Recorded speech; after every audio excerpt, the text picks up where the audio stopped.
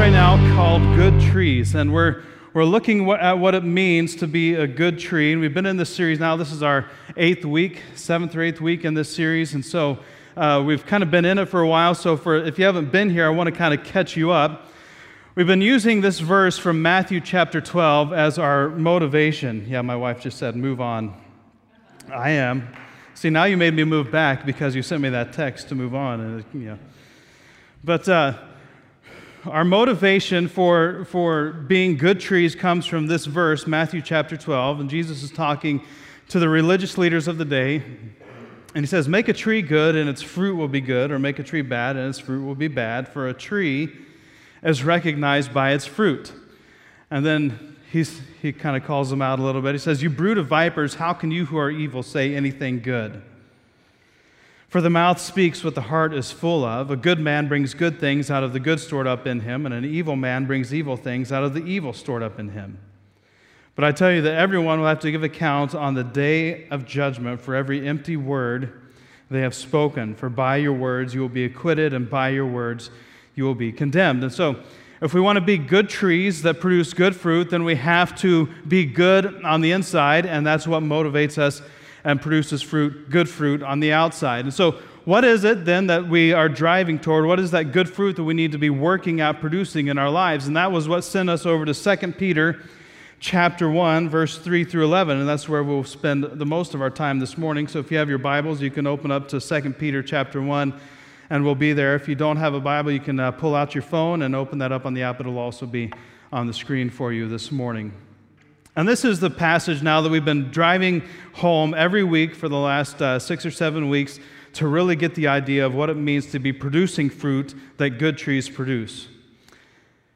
His divine power has granted to us all things that pertain to life and godliness through the knowledge of Him who called us to His own glory and excellence, by which He has granted to us His precious and very great promises, so that through them you may become partakers of the divine nature, having escaped from the corruption that is in this world because of sinful desire.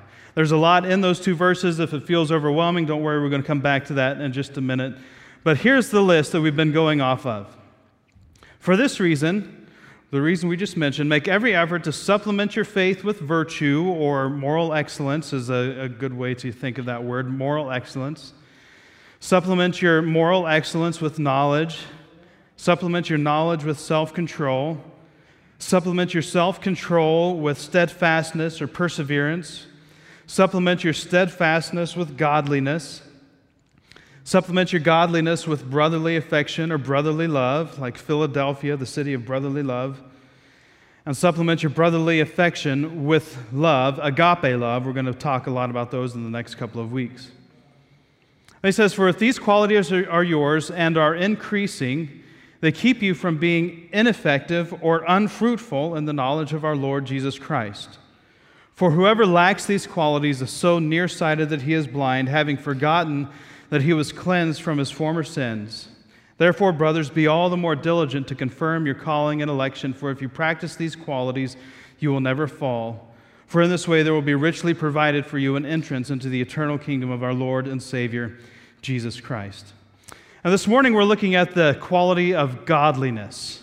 Make every effort to supplement your faith and your perseverance with godliness. So we're going to spend some time trying to understand what godliness is, what it means, and try to really get an understanding of it, because I think there's some misconceptions there about it. But we're looking at godliness. But before we do that, I don't know if you have kids or you know someone who has had kids, but we have 4 kids, Hannah, Henry, Harry, and Harper.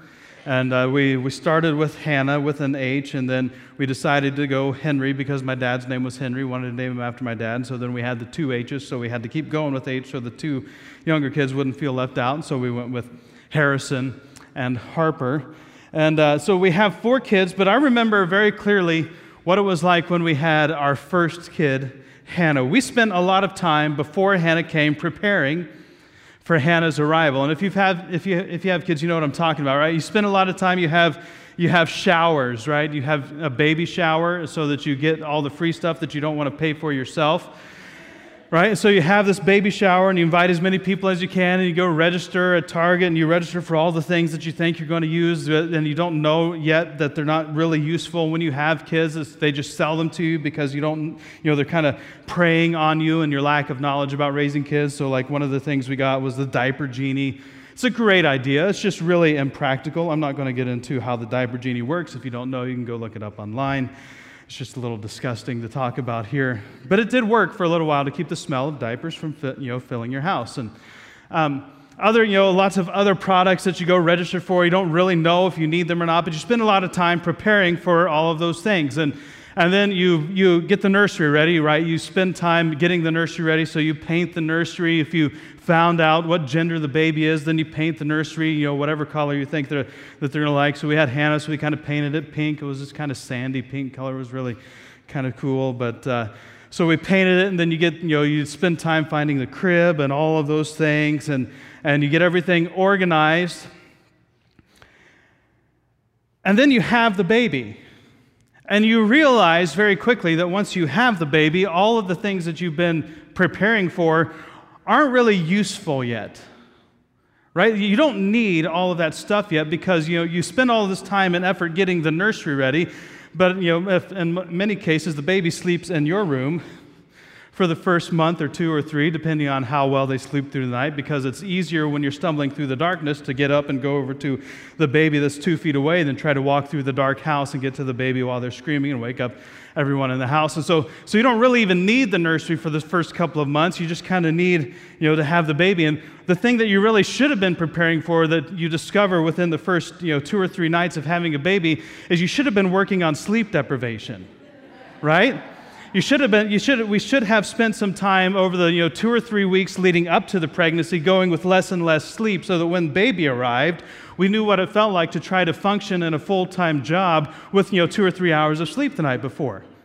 And so we spent a lot of time preparing for all the things that weren't really urgent and not preparing for some of the most urgent things that happen. And I think that kind of summarizes a lot of the things that we go through in life. We are heading into something we don't know. We're kind of heading into an unknown area, and we do our best to prepare. But when we get into that area, we get into that situation, we quickly realize that the thing that we were preparing for, all the stuff that we did to prepare, really didn't help us when it comes to working. The same might be said for a new job. You spend time trying to prepare for a new job, and you go to school to prepare for a new job and hopefully learn all the things you need for this job, and then you get into the job and quickly realize that they don't teach you most of the stuff you actually need to know to do the job, right? You get into a career, and there's a whole world that's outside of what they ever taught you in college to do this job. The same thing is true for even going to college. You go to college and you work to prepare, to be ready to get to college and do all the things, and you quickly realize that college has very little like high school, and high school did not do a whole lot to prepare you for college. At least that was my high school experience. I never developed good high school study homework ethic when I was in high school because I could just kind of show up and get done and get a good enough grade to pass and didn't really need to work at it. And I got to college and I quickly realized that's not going to work here. I'm going to have to do my homework. I'm going to have to study for these tests, or I'm going to spend a lot of time making up and taking classes over and over again. And a lot of people go to college for a long time. I don't know if I want to say how long I was in college. Did you say it? What? 8? 7? I was in college for 7 years. Just for a bachelor's. Yeah, I don't think that's something we should be applauding.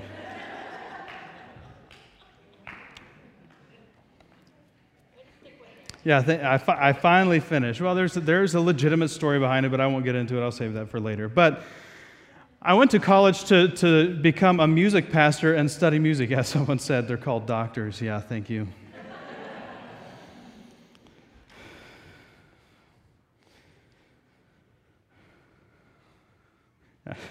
The stupid baby wipe warmer, baby wipe burner thing, yeah. That's something you don't need when you're preparing for a kid because it's going to burn your house down probably.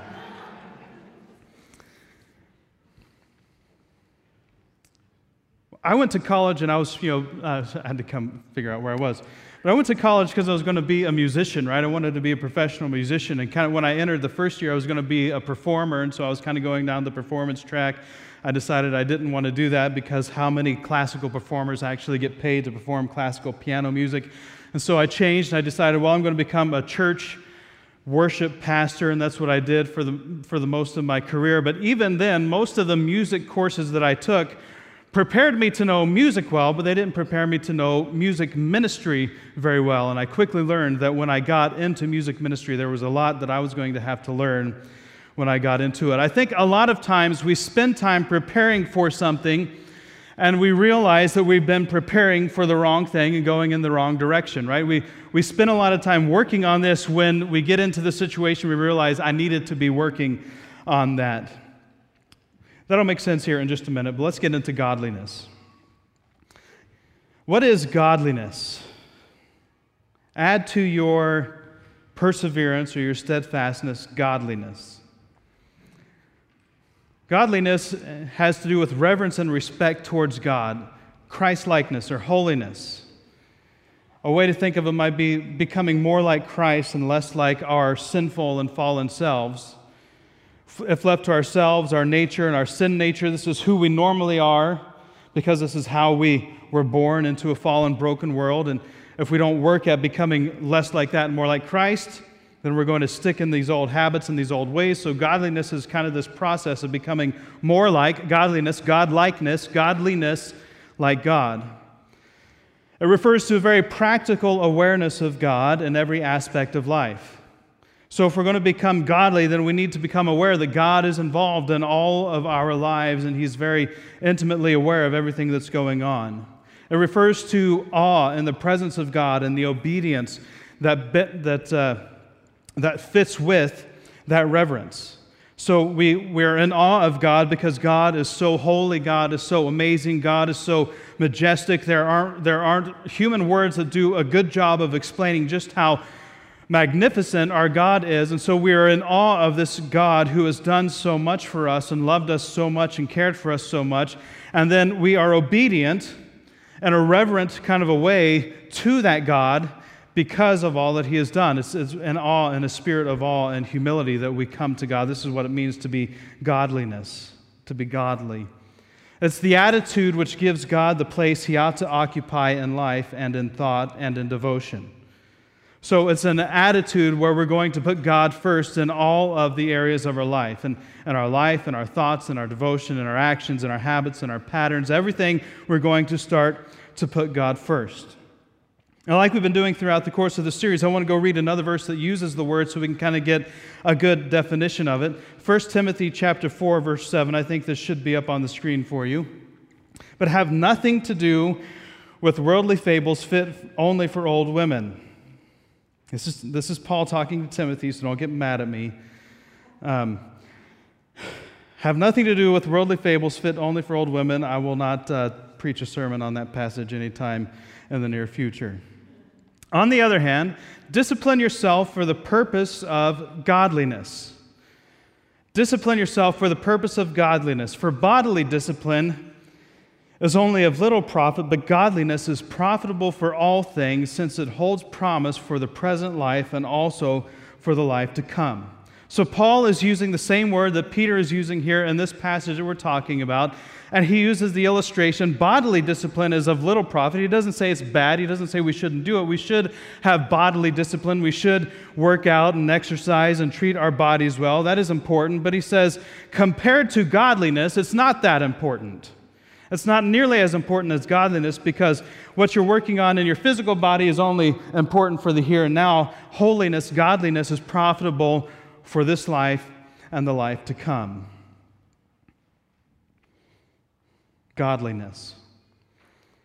So that's kind of the definition of what godliness is. It's a practical awareness of God in every aspect of our lives, becoming more like Christ and less like our sinful selves. I'll get back to that in just a minute. But there's some other things we need to know and understand about godliness before we get too far down the road. The first is, godliness cannot be accomplished on our own. We cannot be truly godly in our own strength and our own abilities. See, just like all of the other qualities godliness begins with faith. And if we don't start with faith in Jesus Christ to live a godly life, then we're going to quickly find that we're not able to live up to the standards that have been laid out for us in the Bible. And without faith in Jesus Christ, what we'll be doing is only some works-based religion trying to earn our salvation as opposed to experiencing the gift of salvation that has been given to us. It does say, make every effort to supplement your faith with godliness, but it starts before that with the gift. God has given us, God has granted to us all things that pertain to life and godliness. So it starts with the gift, and then after we have received the gift, we make every effort to live out and see that gift come and grow into fruition, into completion in our lives. But it starts with faith. We have to start with faith in Jesus Christ. And like we've said throughout this whole series, the question of Jesus is the one that you want to get right. Of all the questions in life, you want to make sure you get that question right. Your answer needs to be right about Jesus. And if we don't get that question right, then we're never going to be able to live this kind of godly life that Peter is speaking of. We'll only ever be disappointed by trying to work it out on our own and come up short all of the time.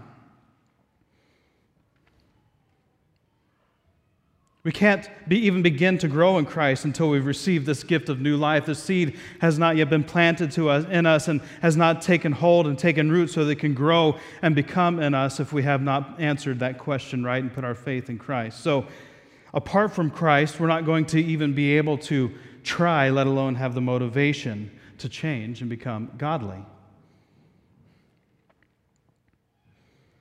But we have to, on top of that, make sure that we have the right why.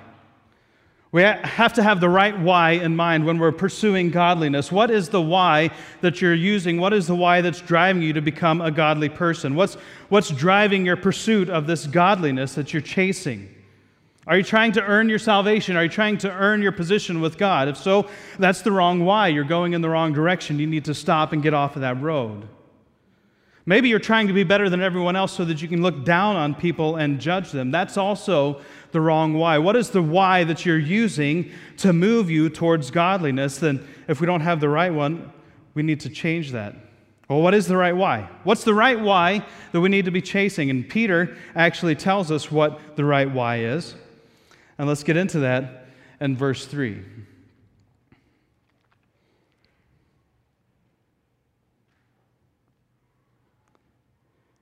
He says, His divine power has granted to us all things that pertain to life and godliness. I just want to read it again. We're going to break it down because of a certain phrase that comes in verse 5.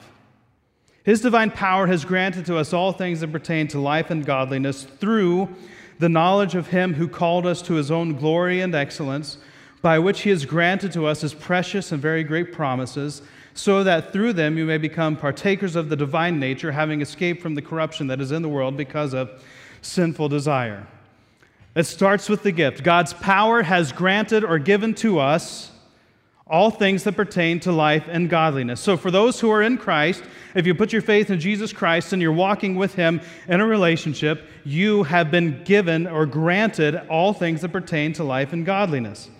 We haven't read these verses yet, but I want to go back to verse 1 where Peter makes a statement, who he's writing to. This is the audience that he's writing to when he says these things. He's writing to believers. He says, to those who have obtained a faith of equal standing with ours by the righteousness of our God and Savior, Jesus Christ. So when he says to those who have obtained a faith, he's talking to those who already believe. You have been given and received this gift. So you've been given everything that pertains to life and godliness. Look at that word pertain for just a minute because it's kind of a fancy word. Pertains means with regard to or to the advantage of. So you have been given everything with regard to life and godliness or to the advantage of life and godliness through, and here's a very important word, let's stop and look at it too. Everything that God has given to us with regard to life and godliness comes through what he's about to say. So the promises that we've been granted, or the power we've been granted and the gift in this life that we've been granted, come through this. What is the this that this is going to be fulfilled through? The knowledge of Him who called us to His own glory and excellence. So what we've been given comes through the knowledge of Him who called us to His own glory and excellence. And you're going to see some of the same words as we experience throughout the list of qualities. Verse 4, and he says, now through this, the knowledge of Him who called us, by which, now we've got another basically through, by which, or through, or He has granted to us His precious and very great promises. And we've talked about that briefly, but we haven't spent a lot of time dealing with it. What are these promises that God has granted to us? Well, one of them I want to show you comes from John chapter 14, where Jesus is talking, and He's talking about the Holy Spirit, the one we call the Comforter, who is going to come, the Counselor who is going to come and guide us in life. And Jesus is talking about that when He's talking to His disciples. He says, if you love me, you will keep my commandments. And I will ask the Father, and He will give you another helper to be with you forever. Even the Spirit of truth, whom the world cannot receive because it neither sees Him nor knows Him. But you know Him. You know Him, for He dwells with you and will be in you. So this is one of the promises that God has given us. God has promised the Holy Spirit. And so when He's granted you this gift, He not only has granted you the gift of all of these qualities and is waiting for you to take it out, He's also given you the power source to be able to live those qualities out in your life. So this is why it's so important to start with faith in Jesus Christ. We start with faith in Christ, and when we put our faith in Christ, we receive the gift of the Holy Spirit. Every believer receives the gift of the Holy Spirit. When you put your faith in Christ, you receive that gift, and as you now walk with Christ, Christ is walking with you, Christ is counseling you, Christ is supporting you, the Spirit of Christ is helping you do these things. Now you have a helper, the Spirit of truth, who dwells with you and is now, the promise has been fulfilled that Jesus made in you. This is the promise. And so when you're called to holiness, when you're called to godliness, the promise is even fulfilled in Christ. That's good news. You don't have to do it all on your own. You have help. Godliness is not a solo sport. It's not something that we do in our own strength and our own abilities. It's not something we can go accomplish on our own. It necessitates the power of Jesus Christ, alive and active and at work in our hearts and our bodies and our spirits, to give us what we need, the strength we need to live the life we've been called to live. And if we've been trying to live the life that we've been called to live apart from the strength and the gift of the Spirit, then we're going to always be drained and empty and exhausted and tired and frustrated because we do not have what it takes to do it on our own. If we did have what it takes, Jesus would not have needed to come. We could have earned our way into Christ's kingdom through our own abilities, but we don't have what it takes, so Jesus came and He gave it to us freely so that we could become partakers of the divine nature and cast off the corruption that was on us and in us because of the world that we were born into and raised in. One of the words commonly used for Holy Spirit in the Bible is counselor. Probably familiar with that from Christmas, wonderful counselor. But that word counselor carries with it some significant meaning. It means the one called alongside to help. The one called alongside to help. And it carries with it this idea of Greek soldiers being called into battle in pairs. And when the enemy would attack, the Greek soldiers would then put their backs together and fight back to back, covering each other's blind side. And that's the idea of the Holy Spirit being our counselor. He's covering our blind side. He's got our back. He's standing and supporting us and covering us in the areas that we cannot see. This is our counselor. This is the gift. This is the promise that has been fulfilled and given to us through Christ Jesus and the work He did on the cross. It's awesome.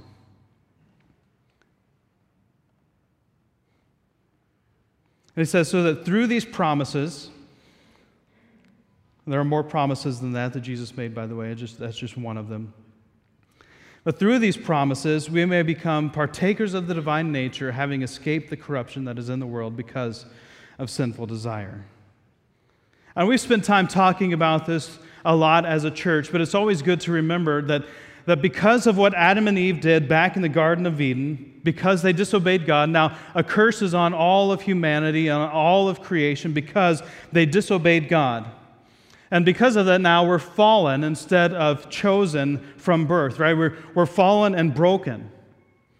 And so it takes a redeemer and it takes a redemption to come and redeem us out of this fallenness and this brokenness so that we can escape the corruption that is in the world. And until we escape that corruption through the work of Jesus Christ, we're constantly bound and trapped in the corruption. We're constantly going to be mistaken and twisted and taken advantage of and abused by the corruption that is in the world. And until we experience the truth of God and who God is and what He did for us on the cross, we're always going to be at the mercy of corruption. We're always going to be at the mercy of the fallen and broken world that we live in, who has at its own heart and its own mind its selfish desires and its selfish ways to lead us towards itself and not towards Christ. It's not until we become partakers of the divine nature that we have the chance to experience these qualities in increasing measure in our life. That's our why. How is that our why? Because Peter says in verse 5, he says, "For this very reason, make every effort to supplement your faith." And then he goes into the list. What is the reason? The reason is the promises and the God who has called us to His godliness and His glory and His excellence. And He's granted us all of these things, the gift that He's given. This is the reason. This is our why. This is what we're pursuing as followers and believers in Jesus Christ. Because God has done so much for us, we're joining with the Holy Spirit in the pursuit of becoming good trees that produce good fruit. See, when we're living in corrupt and fallen and broken ways, what we're doing is we're spending our lives trying to pursue something, preparing for something, and going in the wrong direction. What we really need is the gift that comes from God to go in the right direction, to have the right life. We can spend our whole lives pursuing excellence and all of this list of qualities that is here: perseverance and steadfastness and knowledge and self-control and brotherly affection and love. But if we're doing it out of our own pursuit and our own drive and our own desire, we're always going to be going after the wrong thing because we haven't started with the right understanding, the motivation that comes from the free gift that God gives us in Jesus Christ. So maybe you're tired.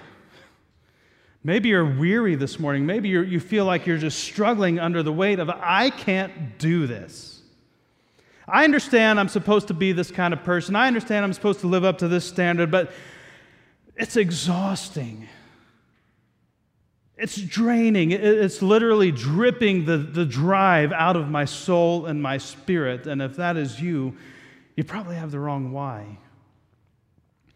And to be honest, all of us can get off track from time to time in that. We get off track in our why, and we're doing things for the wrong reason. We find ourselves now drained and tired and exhausted, and we're not doing things because of the promises and the gift that God has given us. We're doing it to try to prove or earn something, and we're never going to be satisfied when we're trying to prove and earn something of our own.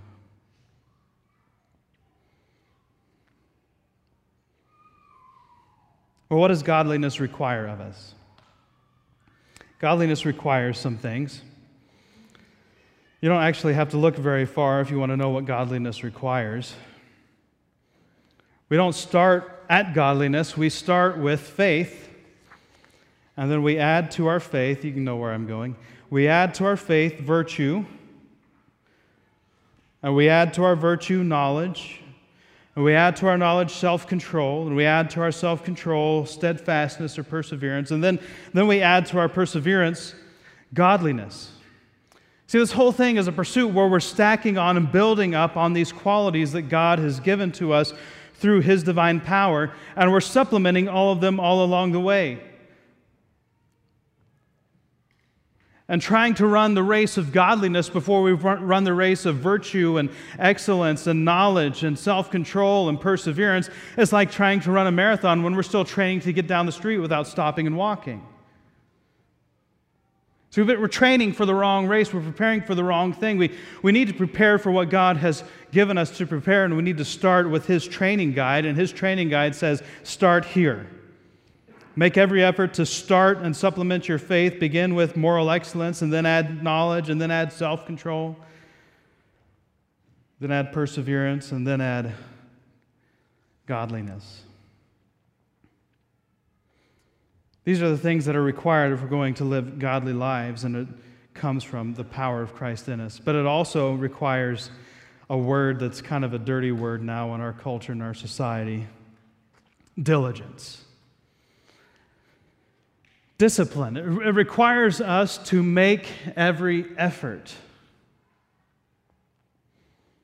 We have to make the effort to be godly. We don't just sit back and expect that God is going to put it on us and then it'll just be easy and we get to live it out like winning the holy lottery. We have to put in the effort and live disciplined, diligent, godly lives. See, like we said a while ago, we've been given the gift of godliness. It's sitting right there in front of us, but we have to actually take it out of the box and start to put it to use. We have to be diligent. We have to make every effort. But it's important that we here at 6-8 Church get the why right. We need to be a church that's set apart in the why. We need to understand why we are pursuing godly lives because, unfortunately, a lot of Christians have gotten the why wrong for a lot of years. Like I said, the why has been, look how godly I am. I walk around with, pride and say, you cannot imagine living the kind of godly life that I lead. You should work a little harder to be like me. And we ask questions, well, why aren't you as godly as I am? We may not say that directly, but we make those kind of statements when we judge people when they're not living up to our standard that we've put on ourselves and that we're living up to. And in essence, what we're saying is, I'm better than you because I live a godlier life than you do. That's the wrong why. It's the wrong why. Our why should never be, look at me, look at how awesome I am. That's always the wrong why. If we're ever trying to draw attention to ourselves and look like we think we should look so that people look at us and say, oh, how awesome and godly and holy and majestic are you, then we've kind of missed the mark a little bit. The right why, actually, Peter gives to us in his first letter. He says in 1 Peter chapter 2, verse 9, but you are a chosen race, a royal priesthood, a holy nation, a people for his own possession. Why? Why are we all of these things? Why has God set us aside? Why has God made us a royal priesthood, a holy nation, a people for his own possession? Why? That you may proclaim the excellencies of him who called you out of darkness and into his marvelous light. And if we're always making the why about, hey, look at me, look how awesome I am, look how holy I am, and not making it about God and his marvelous light, we've really missed the mark, and we're not calling people out of anything. We're pushing them further into the darkness. It says, once you were not a people, but now you are God's people. Once you had no identity, but now your identity is God's chosen people. Isn't that awesome? Once you were no named, you had no significance, you had no relevance whatsoever. You didn't have any reason to exist. But now you have God. Now you are God's chosen people. You are his royal priesthood. You are his holy nation. Your definition is in God and who God says you are, not in what you had and what you thought before. Once you had not received mercy, but now you have received mercy. Listen to this because it gets really clear. Beloved, I urge you as sojourners, as travelers and exiles, those who are still on the outside of the kingdom and not yet on the inside of the kingdom, the eternal kingdom that we're waiting to enter. It says, I urge you as those who are still on your journey to the kingdom to abstain from the passions of the flesh which wage war against your soul. It's pretty clear. Keep your conduct among the Gentiles honorable, so that when they speak against you as evildoers, they may see your good deeds and glorify God on the day of visitation. That's the why. That's the right why. That's the why that we're doing, because we want to proclaim the excellencies of God, like he says. We want to glorify God and be in awe of God and worship God and live lives and surrender to God because God is awesome and majestic and amazing. We want to be that kind of person, but then we also want to be the people who shine the light into the darkness so that others may see it. He says, your conduct among the Gentiles needs to be honorable. Are we supposed to hide from the Gentiles? That's just a way of saying those who do not yet believe. It's a little more deep than that. But it says, Are we supposed to kind of withdraw ourselves and get in a little holy huddle like we refer to it and just kind of get all with all the Christians and feel good about all the Christians we're with and keep our light, shine our light when we're together and that's it? No, we're supposed to keep our conduct among the Gentiles honorable. That means we need to go out into the darkness and shine the light, like we say so many times. And when you do that, even if they or when they speak against you as evildoers, they'll see your good deeds and be able to glorify God on the day of visitation. They'll see the life that you led. They'll see the qualities. They'll see the fruit and realize that you were of God and glorify God because of it. Shine the light into the darkness.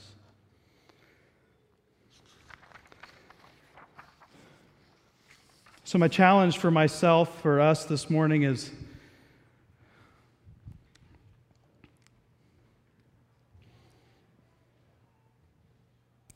that working? Yeah. Shine the light. Shine the light. Shine the light into the darkness so that those around you may see the light shining and be drawn to the light that shines through you. But we have to remember we live in a corrupt and fallen and broken world, right? We live in corruption.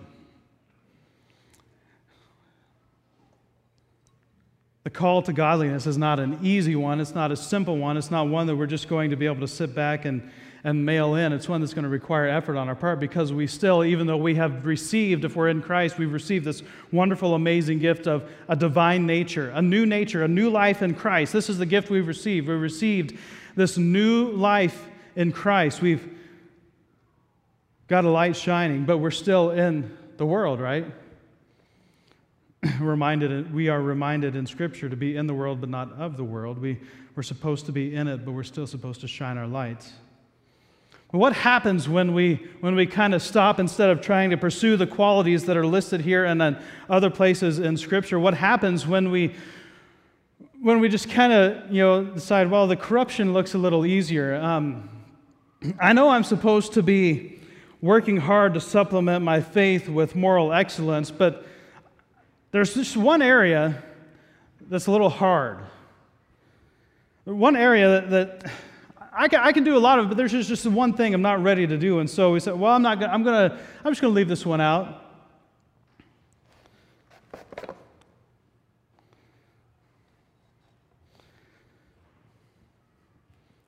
And so we start to hide our light a little bit. Don't worry, it's an LED light bulb. It's not going to catch on fire. Although that would be kind of awesome.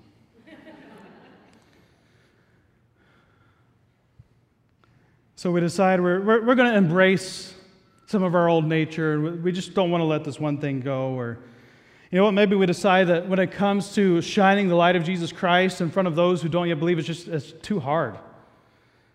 It's going to cost too much of me. It's going to require too much from me. And if I come out and I shine my light of the good deeds for the kingdom of Jesus Christ, I'm going to be made fun of. I'm going to be persecuted. I'm going to be put down. And I'm going to be belittled. So I'm not going to embrace the corruption, but I'm not going to do my good deeds and shine the light in front of Jesus, in front of these people that Jesus has given me to shine. And so we just kind of put another layer between the light that God has given to us and the world.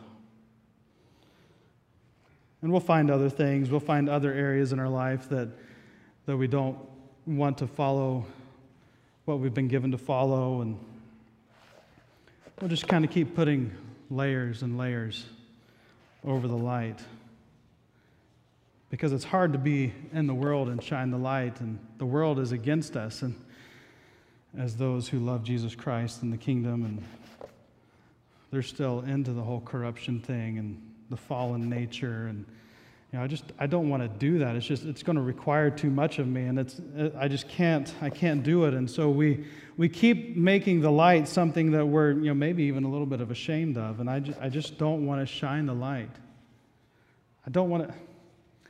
I'm thankful for grace. I love the gift that I've been given, but if God really knew what it was like to live in this world and to be in this world of people who don't believe, He wouldn't expect me to do this or to do that. He's just asking too much. And so I think I know a little bit better than God, and I'm not going to do what I've been given to do. And before long, our light's not really shining at all.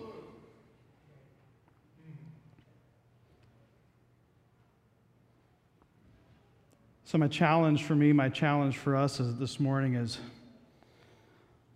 what do we need to start peeling back? What do we need to let God do in us? Take off, push back, so that we can once again shine the light the way He intended for us to shine. Because this was the plan all along. The plan wasn't, look at me and look how great I am and look how awesome I am at being holy. When we do that, we're kind of hiding the light. We're drawing attention to ourselves as opposed to putting it where it deserves, with Christ.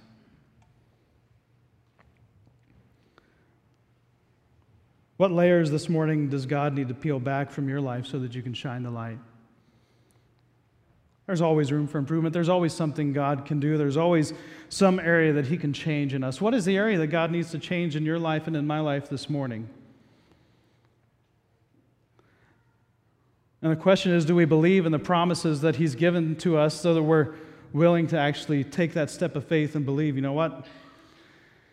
It's hard for me to believe that I could actually be this kind of a person and live this kind of life, but you've said that I can, and so I'm going to start believing and walking in that way.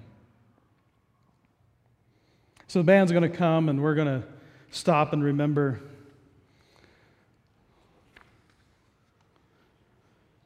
the payment that was made so that we could have this life.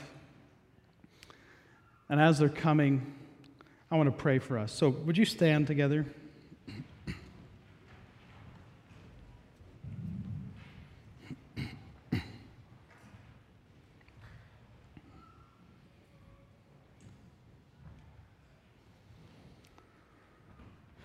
And if you would, bow your head with me and close your eyes.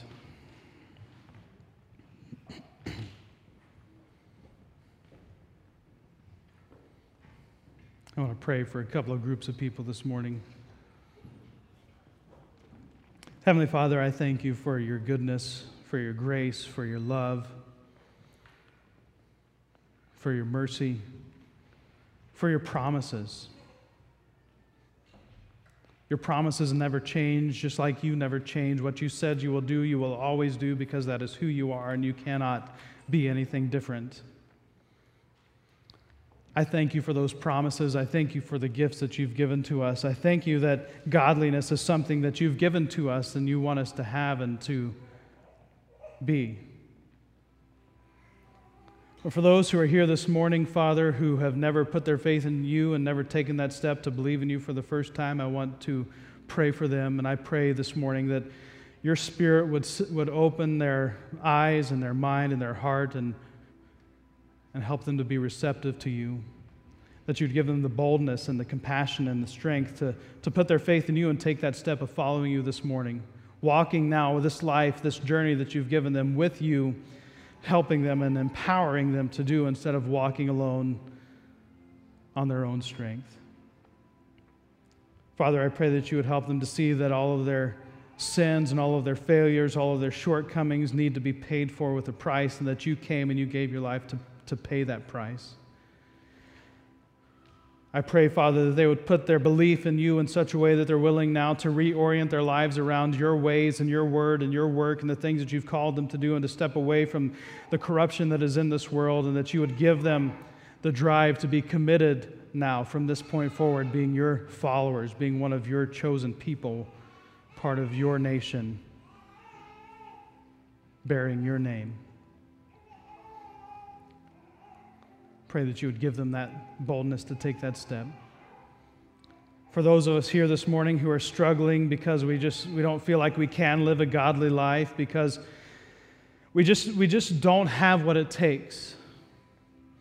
Father, I pray that in this time that we have together this morning, that You would remind us that what it takes has been given to us, and all we need to do is open the gift that has been given to us freely.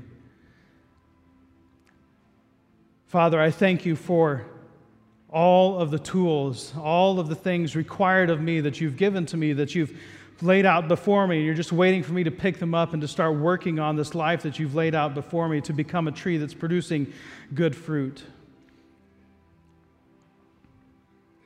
I thank you for the gifts that you've given, the nature that you laid out before us. Father, help us to be a people that pursues it, that we make every effort, that we are diligent, disciplined people at becoming godly like you've called us to become, that we are in awe of what you've done and who you are and the nature and character of the God that we serve. We're in awe of those things, and that awe drives us to want to live lives that honor and reflect and shine the light of that God into the darkness. And Father, I pray that as we leave this place in a few short moments, that our passion and our desire and our drive and our why for why we do these things would be driven and rooted and grounded in the power of the Spirit of God, alive and active and at work in each and every one of us who have placed our faith in Jesus Christ, and that we would leave this place driven to shine the light. That we'd leave this place driven to pull off the layers that are blocking our light from the world, and that we would shine brightly the light of Jesus Christ, that we would shine brightly the marvelous light that we have been gifted with, and we would shine brightly into the darkness so that the world may see, the world may come to know you through the light that we've shined. Father, let us be a people that live our lives in that manner by the power of the Spirit in us. And we'll give you the praise, we'll give you the honor, we'll give you the glory that is due your name because of who you are and what you've done for us. In Jesus' name, amen.